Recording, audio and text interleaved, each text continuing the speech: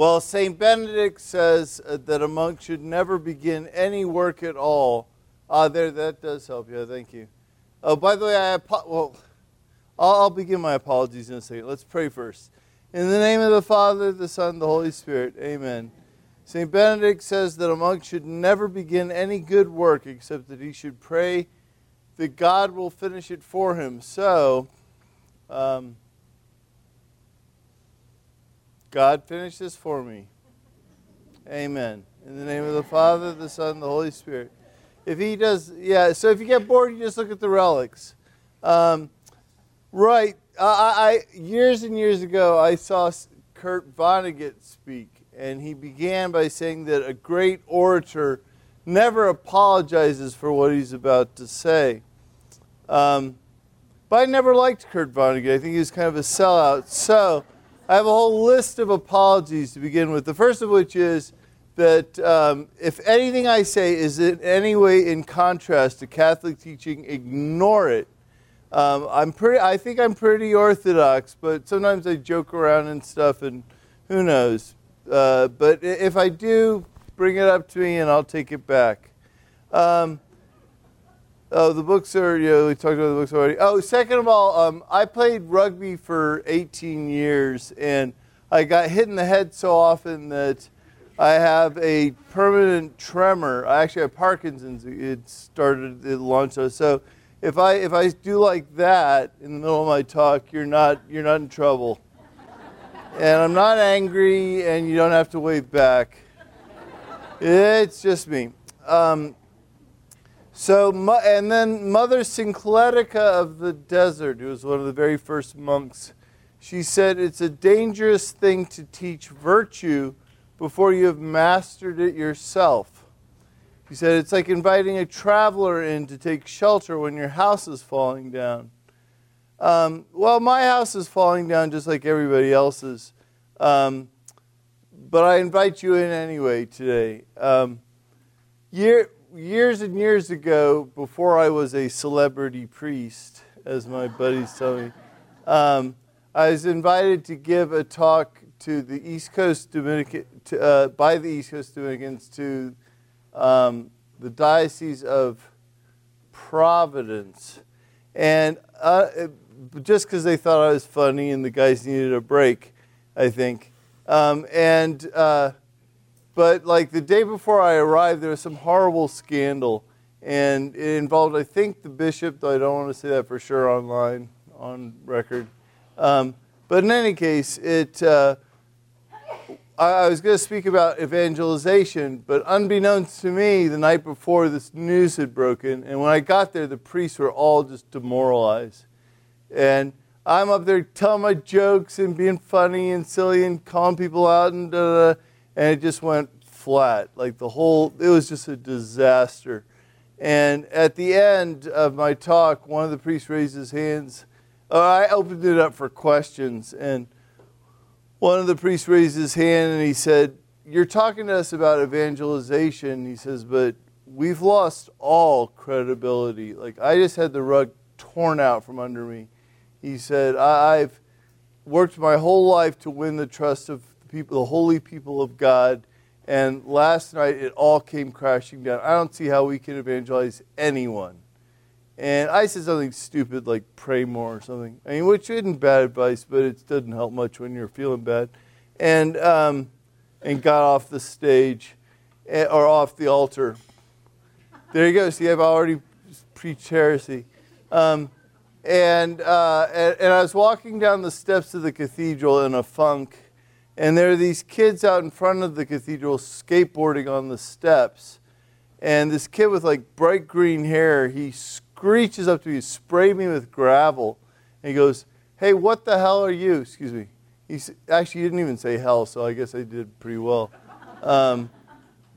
And I looked at him, and I really wasn't in the moment, so I just kind of looked at him, and I said, "I'm a monk. What the hell are you?"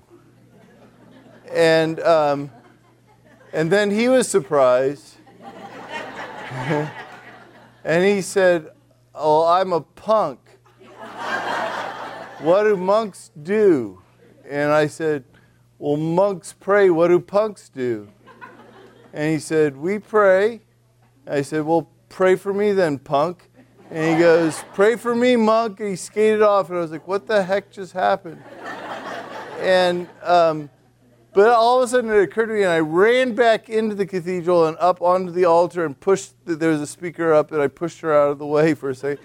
I said, guys, I understand now. Like, no, you're right. We've all had the rug torn out from under us. We don't really have anything to say, frankly. And we can't be any cooler or slicker or more impressive than what the world has to offer, especially not now. But we can smile, and that's I guess what I have to offer. I joke. Well, I say to people sometimes, like, if I can't be holy, I can be funny at least. But I think that's what I have to offer to you, perhaps, and then maybe you can pass that along to your kids. That we have joy. We have joy, and the enemy doesn't have that.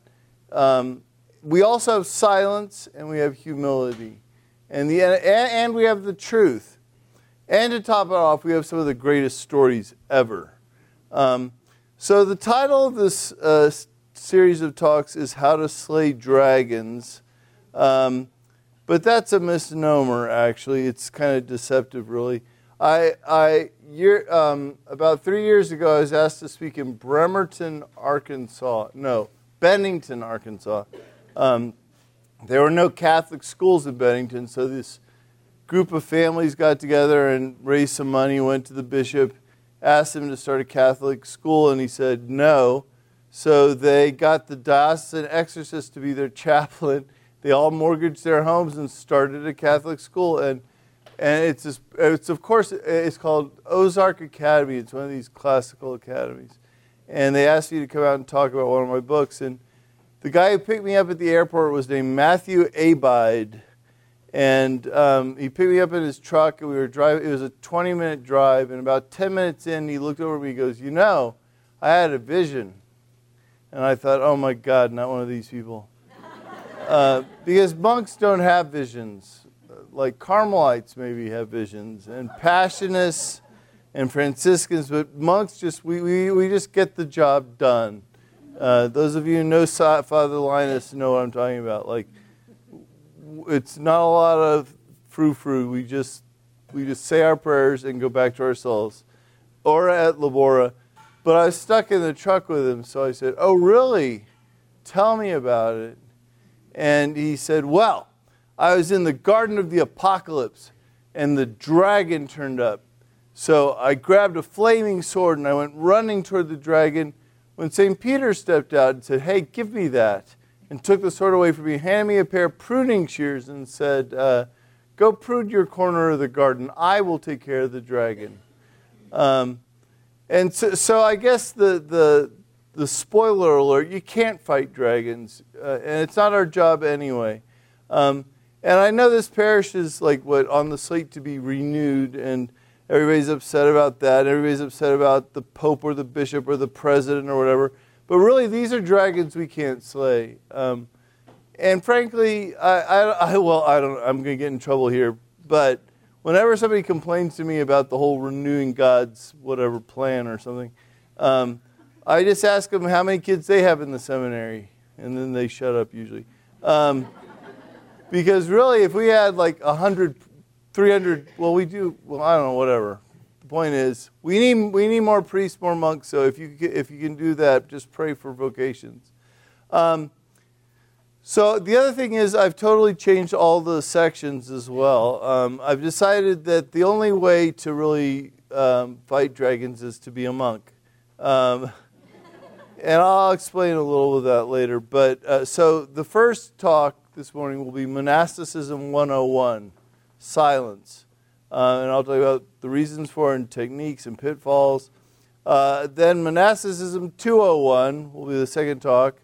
And that'll be obedience to God, to authority, to your neighbor, even obedience to your enemies. And then Monasticism 301, which is death. And then advanced monasticism at the very end, which is failure, unsurprisingly. So at my ordination mass, the first reading was the call of Elijah. And I remember this very clearly because the lector at that mass left out the crucial last sentence of the reading. He left out, "Here I am, send me," which is the whole point of the passage. Right? Otherwise, it's just a depressing list of all of the terrible things he's had to go through. Well, fast forward 20 years, and I find myself smiling kind of condescendingly on that young priest who would make such a demand of God, "Send me, here I am, send me." And if I'm going to be honest, which of course I have to be, there have been times when I question the wisdom of the decision I made that day. Knowing how hard the life of a prophet can be, why would anyone volunteer for that, right? Now, the gospel reading at that Mass also played a huge part in my discernment process. At a crucial moment during my novitiate when I was absolutely certain that St. Louis Abbey was not for me, I had a very vivid daydream. This in itself unusual. I spend really most of my life daydreaming. But on this occasion, I've been reading about the call of Peter. And I imagined that I was on the beach that day at Gennesaret. And I too was packing up my nets and tackle. And I looked up at the beach, and there was Jesus. And he was walking along the shore in my direction. And he was choosing apostles. And so on he came, and he was walking toward me. And as he drew closer, I could see he had determination in his eyes, and he walked straight toward me, and he came closer and closer. And just as he got to my boat, he stopped, and he turned around, and he chose the guy in the boat next to me and walked away. And I thought to myself, well, was this a sign maybe that I wasn't called to the priesthood? And if I'd felt relieved, I'd say yes. But instead, I got a little angry. I mean, it was my daydream, darn it. So I rebooted it. I rebooted the daydream, and I ran after him saying, hey, come back here. You forgot me. Here I am. Choose me. Call me. Send me. Now, the truth is, these have been hard years to be a Catholic. They've been hard years to be a Christian. They've been really hard years to be a priest, certainly hard, and they've been the hardest yet for my beautiful community in St. Louis. But I knew when I signed up that we might have a hard go of it. I was told that we were going to lose men. I was warned that the life of a Christian wasn't going to be easy. Sorry, I lost it. And that I'd find myself on the front lines of a battle for souls. And I was told that every soldier, when he comes face to face with the enemy, he questions his decision to fight. But a good soldier knows that for the sake of his brothers, he's got to stand his ground. I was sharing this with some of my students not too long ago, and one of them said, well, look, I know you guys are like the Navy SEALs of the church, but this is like Black Hawk Down or something. and it does feel like that sometimes. But, there were those who deliberately parachuted into that fight. Knowing the odds, in fact, knowing they were going to die, they deliberately put themselves in harm's way. And they wanted to be there, even. And I believe those men were heroes. So, here we all are, alike, lay people and priests and whatnot, and we're in the thick of it, and the pressure is unbearable, and the enemy has us surrounded, right? And some of us are very discouraged. Some have run away. Some of my brothers have simply cracked under the pressure of it. But I told my student, and I've told my brother monks, and I can surely speak for many of us here this morning when I say that there's nowhere in the world I'd rather be right this moment than right here. And you all parachuted in on a Saturday morning, and I'm grateful. So pray for me, and I'll be praying for you. And let's pray together for vocations to the priesthood. Like I said, we've had a hard go of it at St. Louis Abbey. We were 33 monks at one point. Today we're down to 12, I think. And I was going to say complaining, but it was a little worse than that, to my dad about this. And he sent me a quote from Winston Churchill. Not a great theologian, probably not a saint, but he was a great soul nonetheless, and a steadfast soul. And sorry, I'm going to have trouble getting through this, actually. It's easier when you're talking to people who don't really believe this stuff. There you go, then I'm back. He was a soul who, when it looked like people were likely to lose heart, when his own cabinet decided to oust him, he gave a speech which steeled their resolve. And when I became vocation director 2 years ago, I printed this out and put it over my desk. And I find myself reading it every morning, and it always takes on a slightly different meaning.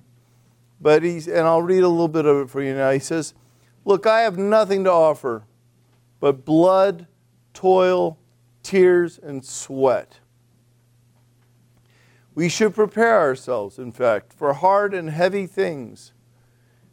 And I have only to add that nothing which may happen in the battle can in any way relieve us of our sometimes I cry for effect, but this is not one of those moments. Nothing that may happen in this battle can in any way relieve us of our duty to defend the cause to which we have vowed ourselves. Nor should it destroy our confidence in our power to make our way through disaster and through grief to the ultimate defeat of our enemy. And when we see the originality of his malice, the ingenuity of aggression which our enemy displays, we may certainly prepare ourselves for every hard, brutal, and treacherous maneuver, but at the same time, I hope. And I hope with a steadfast eye. For even though many have fallen and may fall into the grip of the enemy and the odious apparatus of his rule, we shall not flag or fail. We shall go on to the end. We shall fight with growing confidence and growing strength. We shall defend our home, our church, whatever the cost may be. We shall fight on the beaches. We shall fight in the landings. We shall fight on the fields and in the streets. We shall fight in the hills. We shall never surrender. Or to put it in more biblical terms, don't worry about tomorrow. Tomorrow will take care of itself. So, Monk 101, we'll start with silence. I could talk all day about it, but I think I won't.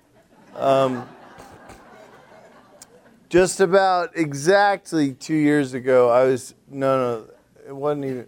giving a retreat in Bremerton, Washington, when right in the middle of one of my talks, the door at the back of the church slammed open and a homeless man walked in.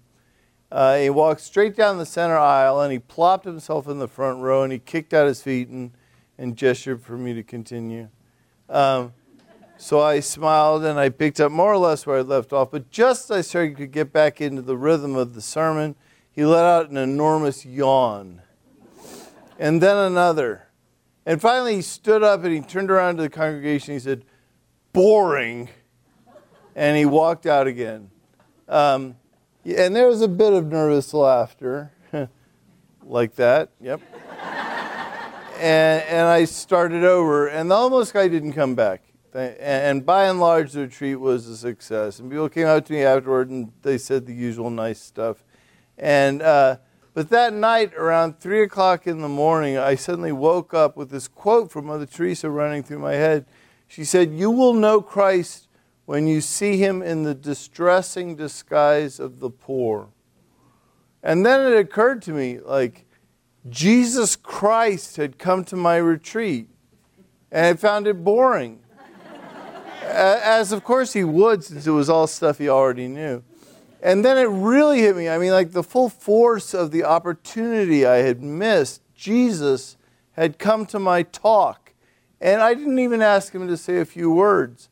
I didn't ask for his advice. I didn't even ask for his blessing, for crying out loud. Instead, I smiled politely and waited for him to leave, which, of course, he did. So here's my last disclaimer before we begin. I may have published a best-selling book on humility, but that was a joke. But I can assure you, well, it's not a joke. It's actually a best-selling book on humility. But I can assure you that my house is falling down, but I'm going to welcome you inside. Anyway. The very first monk I ever met I was working as an archaeologist in Rome, and there's a bus, I was digging in the Roman Forum, the Temple of the Vestals, and I would take the bus from the Forum to the Vatican, which is famous actually for its pickpockets. And so you learn to know who the pickpockets are and avoid them and whatnot and deal with them. But this one day when I got on the bus, there was a monk at the other end. I didn't even know monks existed at that point.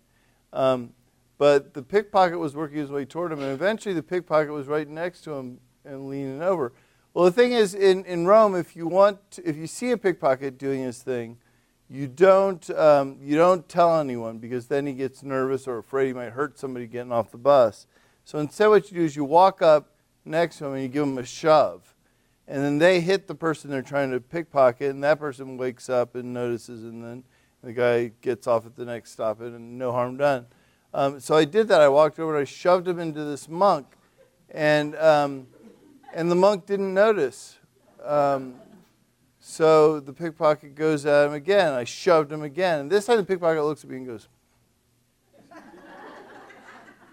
So instead I turned around, I tapped him on the shoulder. I said, "Excuse me." He said, "Yes." "Questo è un borseggio." This is he says, "Are you an American?" I was like, "Yes, this is a pickpocket. He's trying to pick your pocket." He goes, "Yeah, I know." He says, "I don't have any pockets." I thought it was funny. So that was my first discovery. I thought to myself, well, this is an extraordinary person, or at least he lives an extraordinary life. I got to get to know him. And I did, and we became good friends. His name was Francisco Schulte, so pray for him, because he's one of two priests who have had a decisive influence on my vocation. So anyway, I wanted to stay on after working as an archaeologist, and he found me a job as a janitor in his monastery. And so I spent the summer in Rome working as a janitor. And something you got to understand about Rome is in the summer is that about once every 5 or 6 days, all the electricity goes out because the electric company is run by Italians, right? And what happened was all the electricity went out for about 3.5 hours one afternoon. When it came back on, there was an old Trappist stuck in the elevator. And so as the janitor, I was required to get him out. So I spent about another half hour prying the doors open and pulling him out. And when he did come out, he was smiling from ear to ear. I couldn't believe it. And I said to him, "What's your problem?" Which isn't a real nice thing to say. And he said to me, "Problem?" He's like, "I just spent 3.5 hours in an elevator." And he walked away. And I thought to myself, I've got to ask him about that later, which I did. And he said, "Look, I'm a Trappist. Like, I have given up everything to pursue a life of prayer, of silence and solitude and contemplation." He's like, and I filled it up with things to do. He's like, I fill it up with lectures and books to read and prayers and whatnot. He's like, but there I was in that elevator, man. I had nowhere to go. I couldn't see anything. I couldn't hear anything. It was perfect. I just sat there and I prayed. And I went back to my room that night and I wrote in my journal, I could never be a monk. But there's a power there that I want. Whatever that guy has, like, that's what I want. Like, if I had been stuck in an elevator, I'd been clawing at the walls. Like, but here he was, like, what would have been anyone else's, the low point of their week was the high point of his year. And this really struck me because I thought to myself, well, the next time I'm stuck in traffic, I'm going to pretend I'm a monk. Like, the next time I get stuck behind some, I used to say old lady at a grocery store, but I'll say old man at a grocery store. I'll just say, oh, great, I'm a monk. I'll just be a monk right now and pray.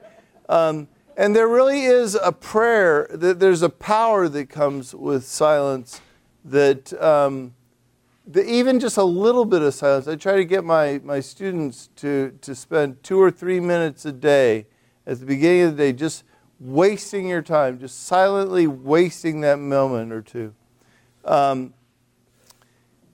And the monks at our school think that, the students at our school think the monks have magic powers because you'll see a kid and you'll say, hey, are you doing all right? And they'll go, I was hiding that. How did you know? I go, well, because I shut up long enough to listen to you. There's a very ancient. I thought, let's see, how much time do I have? I got 10 minutes. There's a we're going to have some time for silent prayer, certainly while confessions are being offered. And there's a very ancient prayer that the very first monks invented. They were very simple men, and they didn't have very deep theology. It wasn't deep, but it was profound, and they were called the Desert Fathers. And they just went, their solution, what they really wanted to do was get martyred, but they couldn't. So they went out into the desert by themselves, and they would compete with one another for holiness. They called themselves the Athlete Dei. But the problem was, of course, that as soon as you start to try to pray, immediately your mind is full of distractions. The Buddhists call this monkey mind. We had these wonderful Buddhist monks come and stay at the monastery about 20 years ago, and they didn't bring a translator, so we had nothing to say because they didn't speak English, we didn't speak Chinese or whatever it is. Do they speak Tibetan? No, I think they speak Chinese. Anyway, the point is we had no way to communicate, so we just sort of sat around looking at each other until the last day they were there. They finally got a translator in, and then we just sat there some more looking at each other because we didn't have anything to ask. But one of the novices finally said to the translator, "Would you ask them what do they do about distractions?" And so the translator turned around and talked to them. And then they all started laughing. And the novice got real red in the face. He was like, are they making fun of me? He's like, no. He's like, they're saying to each other, oh, these are monks. And it wasn't until they heard about the distractions that they realized what we actually did for a living. That thanks be to God, that's a problem even in Buddhist prayer, which I don't particularly understand. But we'll get to that later. But anyway, so these original monks, they had these distractions, constant distractions, even out there in the desert. Abba Theodorus of Gaza, who is one of my favorites, starts his book of conferences by saying, look, we gave up everything to come out here in the desert. And yesterday I saw 2 of you fighting over a shovel. Right? The devil will find a way to get in there, no matter how isolated you make yourself. So the big issue for them was how to keep the devil at bay. And so, of course, they went to the scriptures, and they found this passage in St. Paul that says, at the name of Jesus, every knee must bow, in heaven and on earth and under the earth. And the name, well, okay. And so they thought, well, if I just say Lord Jesus, well, then the demon's got to take a knee. In fact, there's a story about one of the Desert Fathers that he was beat up by a demon for 3 days in his cell. And on the 3rd day, the demon finally dragged him out by his hair. And he said, Lord Jesus, help me. At which point, the devil disappeared, and Jesus appeared to him. And he said, and the monk started crying and thanked him. And he said, well, why didn't you call sooner? That the idea being that, like, every demon that could possibly bother you has to take a knee. Every angel, all of creation, and the demons themselves have to take a knee. So the devil's saying, aren't you angry at him? Don't you want to? You go, Jesus. He goes, oh, come on. But really, you'd rather Jesus? Oh, okay. But aren't you Jesus? Okay. And so they would say the name of Jesus over and over and over again. But that's, of course, that only takes care of the evil part. What they really wanted was to pray without ceasing, right? To pray constantly, to be perfect as our Heavenly Father is perfect. And so that became a problem. But then they went back to the Scriptures and they found no one can say Jesus is Lord except by the power of the Spirit. So they thought, well, if I say Jesus is Lord, I know that I'm full of the Spirit, right? There's a guarantee there in the Scriptures.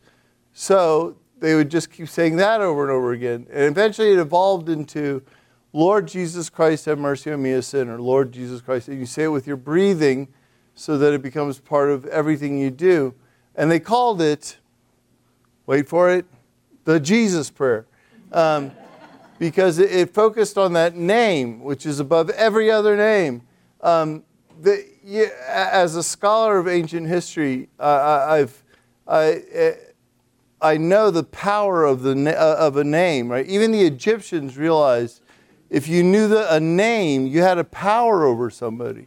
There's a whole theology in Judaism about names and knowing the names of demons and knowing the names of angels and knowing each other's names. And for God to turn around and give His name to the Jewish people was this major, like He makes Himself vulnerable in this weird, unique way to this one small, weird, unique group of people. In fact, it's so sacred, this name, the Tetragrammaton, YHWH, that a pious Jew will never pronounce it out loud. I have a great friend named Jordan Cherrick. He's one of the benefactors of our monastery. He's an Orthodox Jew. That's a whole other story for another time. But we were talking, he loves to come and debate Scripture with the monks. So we were talking about names in the Old Testament. He said, well, you can basically tell the good guys from the bad guys, because the bad guys have Baal in their name, like Jerubbaal and Ishbaal. But the good guys have the names of God in their name, like Elijah. I was like, Elijah. I was like, oh, yeah, right, Yahweh. And he looked at me and he goes, and I looked around and I was like, I just said the name. And he said, yes. And I said, I'm so sorry. He said, it's okay. It's my law, not your law. All right. But he had actually never heard it pronounced until that moment. But here's the cool thing, is that we have the name of God, and it's Jesus. And his mom called him, and his friends called him Jesus. And we can repeat that name as often as we like, and whenever we like. And not only does it have the power of filling us with the Holy Spirit, it has the power of keeping every demon on its knees. So I love. Someone was asking me if I had one of my rosaries. I love to make rosaries. I've never actually finished saying a rosary, though, because I always end up saying the Jesus prayer, which is, I guess, okay for a monk. I must have finished one in a group at some point. But anyway, the point it being that, like, what happens is that if you say this enough, it becomes part of your breathing. And then it becomes part of your sleeping and part of your night. And then all of a sudden, you begin to learn to pray without ceasing.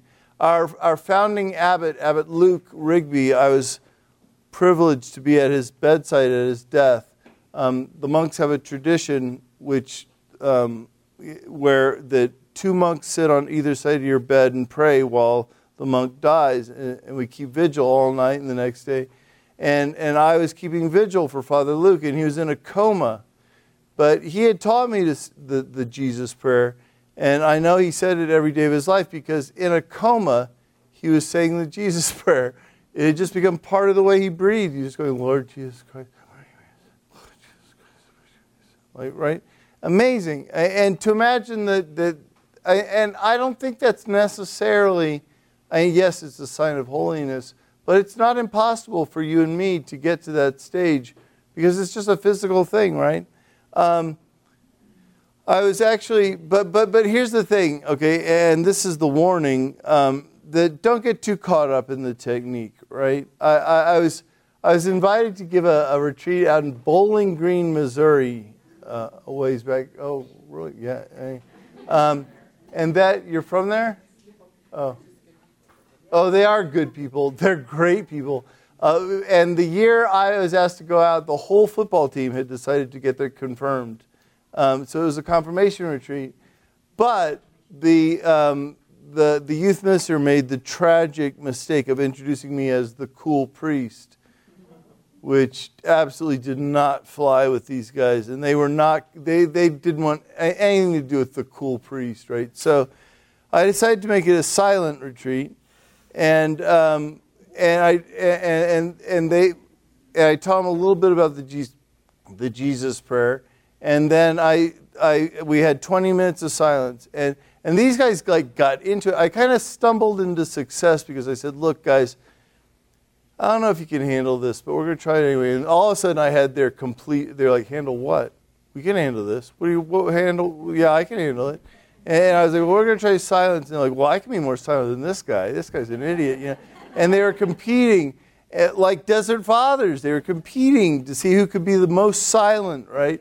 And we did 20 minutes, we did 40 minutes. At the end of the day, we did an hour straight of silence. There's this one kid I started calling him Flex, because he would sit in the corner and he'd go. He was like 6'6", these big old corn-fed Missouri boys.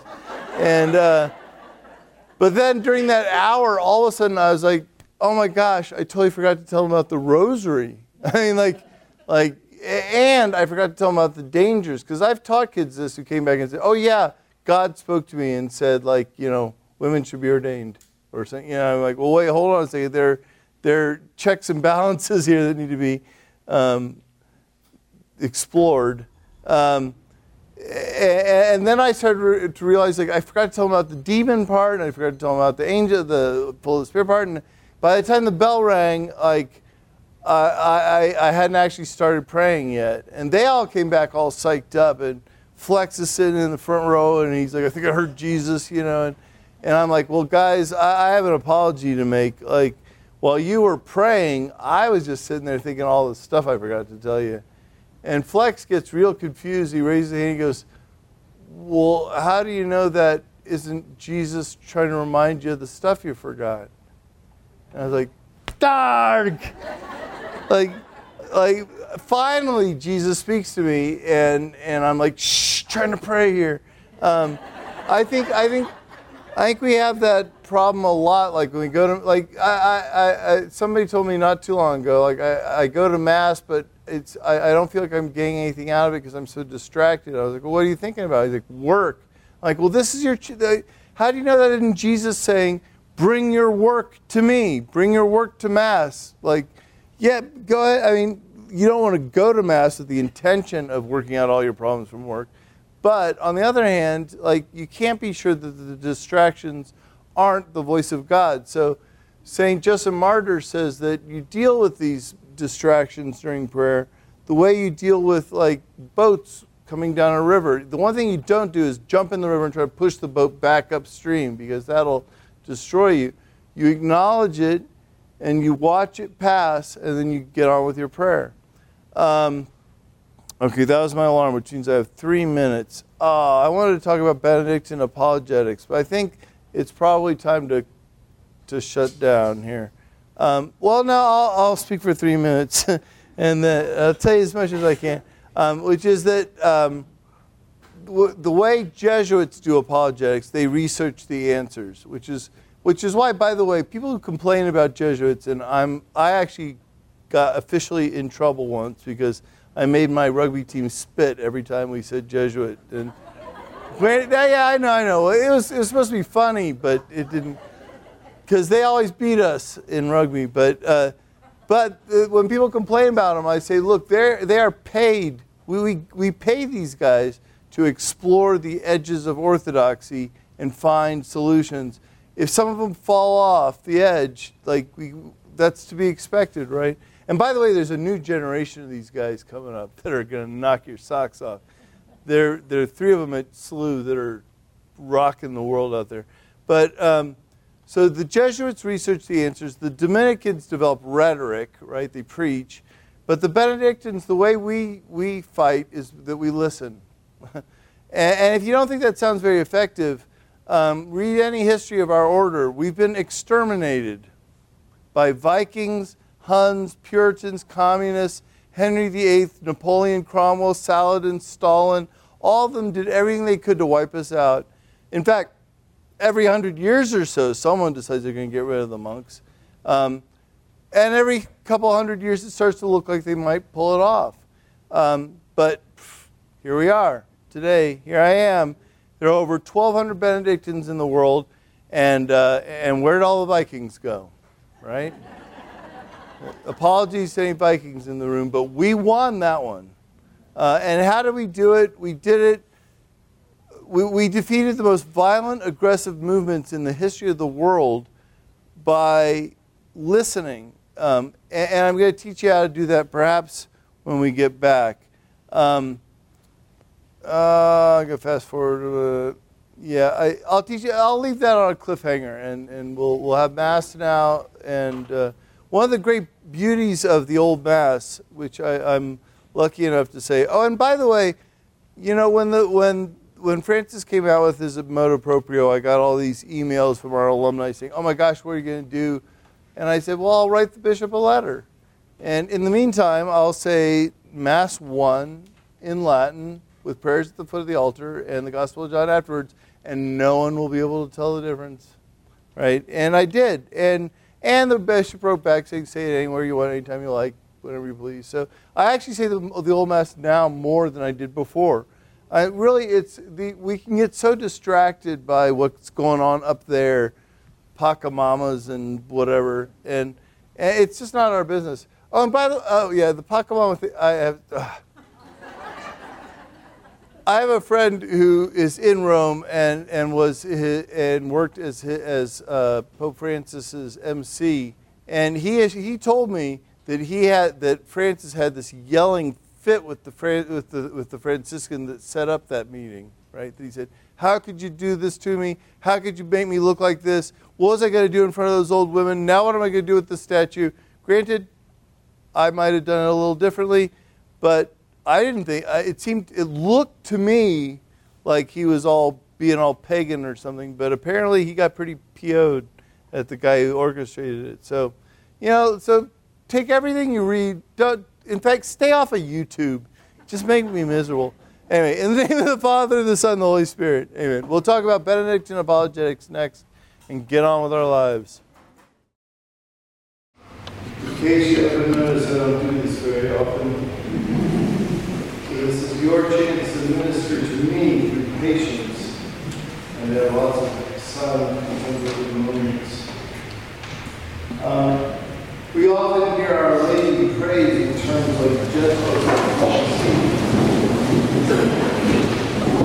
We often hear Our Lady praised in terms like gentle, loving, merciful, even sorrowful.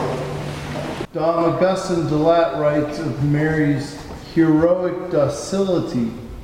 And these are all beautiful signs of her perfect love for us. We read at Genesis 3:15 that God tells Satan, "I will put enmity between you and the woman." So how do we reconcile such titles with a word like enmity? The word suggests a blood feud, even hatred. She hates Satan. So I teach at a boys' school in St. Louis called Priory, run by monks. And when I read this passage to my students, they latch right onto it. They get it. Mary's no wimp. Her Immaculate Conception guarantees that she will hate evil and hate it with a perfect hate. She stares down Satan himself. In ancient Greece, the early Christians used to depict Mary with the same iconography that they did of Athena Parthenos. Oh, there we go. In ancient Greece, they used to depict Mary with the same iconography as Athena Parthenos, the warrior goddess of wisdom, bearing the storm shield, shaking her spear at evil. Mary goes to war for us, and Satan is terrified. I used to think that Joseph wanted to divorce Mary because he found she was pregnant and was ashamed of her. But how could any man possibly be ashamed of a woman like that? No, if you read the passage closely, you find that there's no evidence that Joseph doubts his wife's fidelity. Instead, we are told only that he is righteous. And we may infer from the angel's words that he is also afraid. The angel says to him, do not be afraid to take Mary as your wife. Not don't be ashamed to take Mary as your wife. And behold, the angel of the Lord appeared to him and said this, Joseph, son of David, do not be afraid to take Mary, your wife, into your home. In an instant, he realizes this isn't just a great woman he's marrying. This is the new Ark of the Covenant, a treasure so holy no mortal man may touch it. And he's humbled. Remember the bizarre story from the second book of Samuel, where Uzzah, the son of Abinadab, he sees that the ark is tipping over and reaches out to steady it, and he's struck dead just like that. The story is in the Bible for a reason. The ark, the locus of God's covenant, is sacred. It's mightily, frighteningly sacred. So sacred that no mortal man may touch it under any circumstances. And Mary is the new ark. So Joseph is terrified. A few summers ago, I went home to visit my family, and we watched a really awful movie starring Macaulay Culkin, called The Good Son. Surprisingly, it turned out to be a movie about a bad son. In fact, this particular son was a homicidal maniac. And at the end of the movie, his mother ends up holding him by his hand off the edge of a cliff.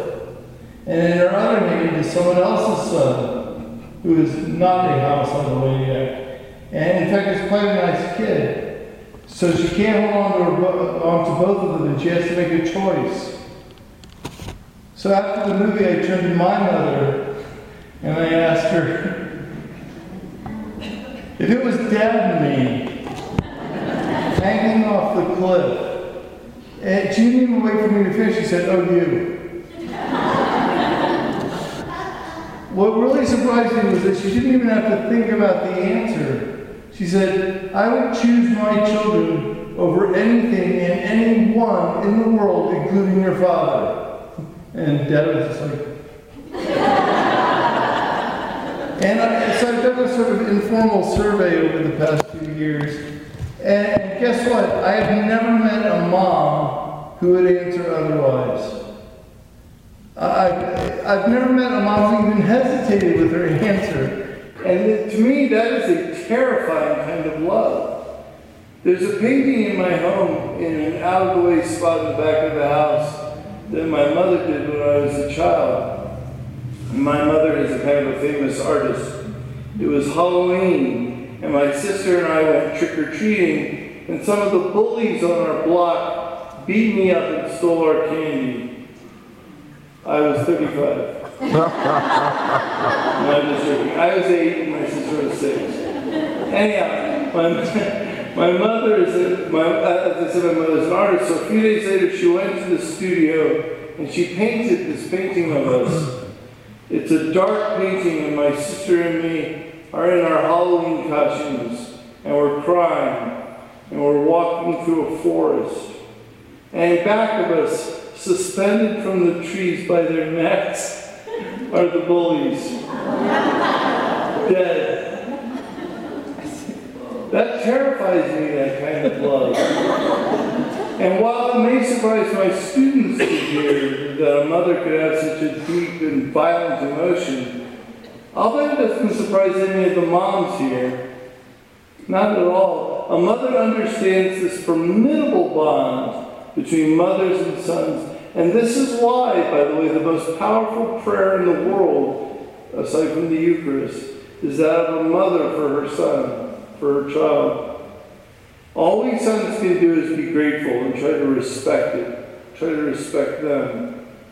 The love of a mother for her son, after all, is an icon of God's love for us. It's not a perfect icon. That's why we pray to God as Father. He has a more detached kind of love. I mentioned this to my students the other day, and one woman said, "Oh yeah, my mother would never let me go to hell." I mean, she just wouldn't do it. She'd say, "Oh, forget it, just go up here anyway."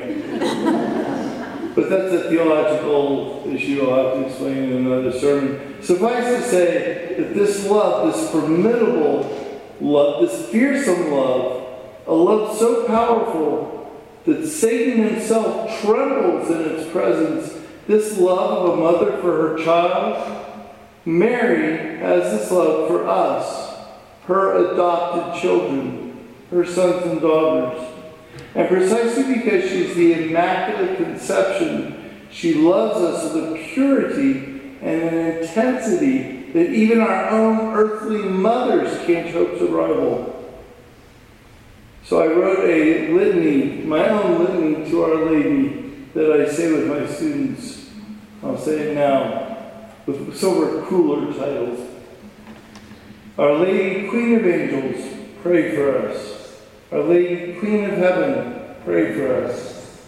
Tower of David, pray for us. Lady of Victories, pray for us. Valiant Woman, Pray for us. Bulwark of the Faithful, Pray for us. Invincible Warrior, Pray for us. New Ark of the Covenant, Pray for us. Stronghold of God, Pray for us. Guardian of Christ, Pray for us. Mighty Mistress, Pray for us. Invincible Wall, Pray for us. Sworn Enemy of Satan, Pray for us. Deliverer of Christian nations, Pray for us. Terror of the demons of hell, Pray for us. Empress of the Golden Throne. Pray for us. In the name of the Father, and of the Son, and of the Holy Spirit. Amen.